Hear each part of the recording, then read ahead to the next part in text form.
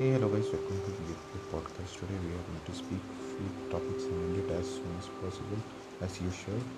Well, the first news is from Cadina's SER. If Barca do not qualify among the top four clubs in the league, club will face a financial penalty from some sponsors. Well, Sport Xavi will reinstall the fines that disappeared with the exit of Luis Enrique as a Barca coach.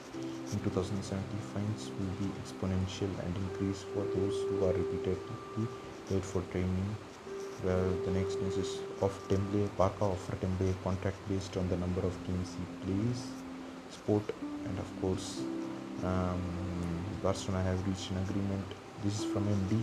Barcelona have reached an agreement with Chiliz, the creator of fan tokens and the fan engagement platform Socios, for them to become the sleeve sponsor until June 2022 for around 9 million euros. The deal is expected to be announced in the coming weeks. Mundo Deportivo is the news source. The next news is about from via fans Xavi Miguel.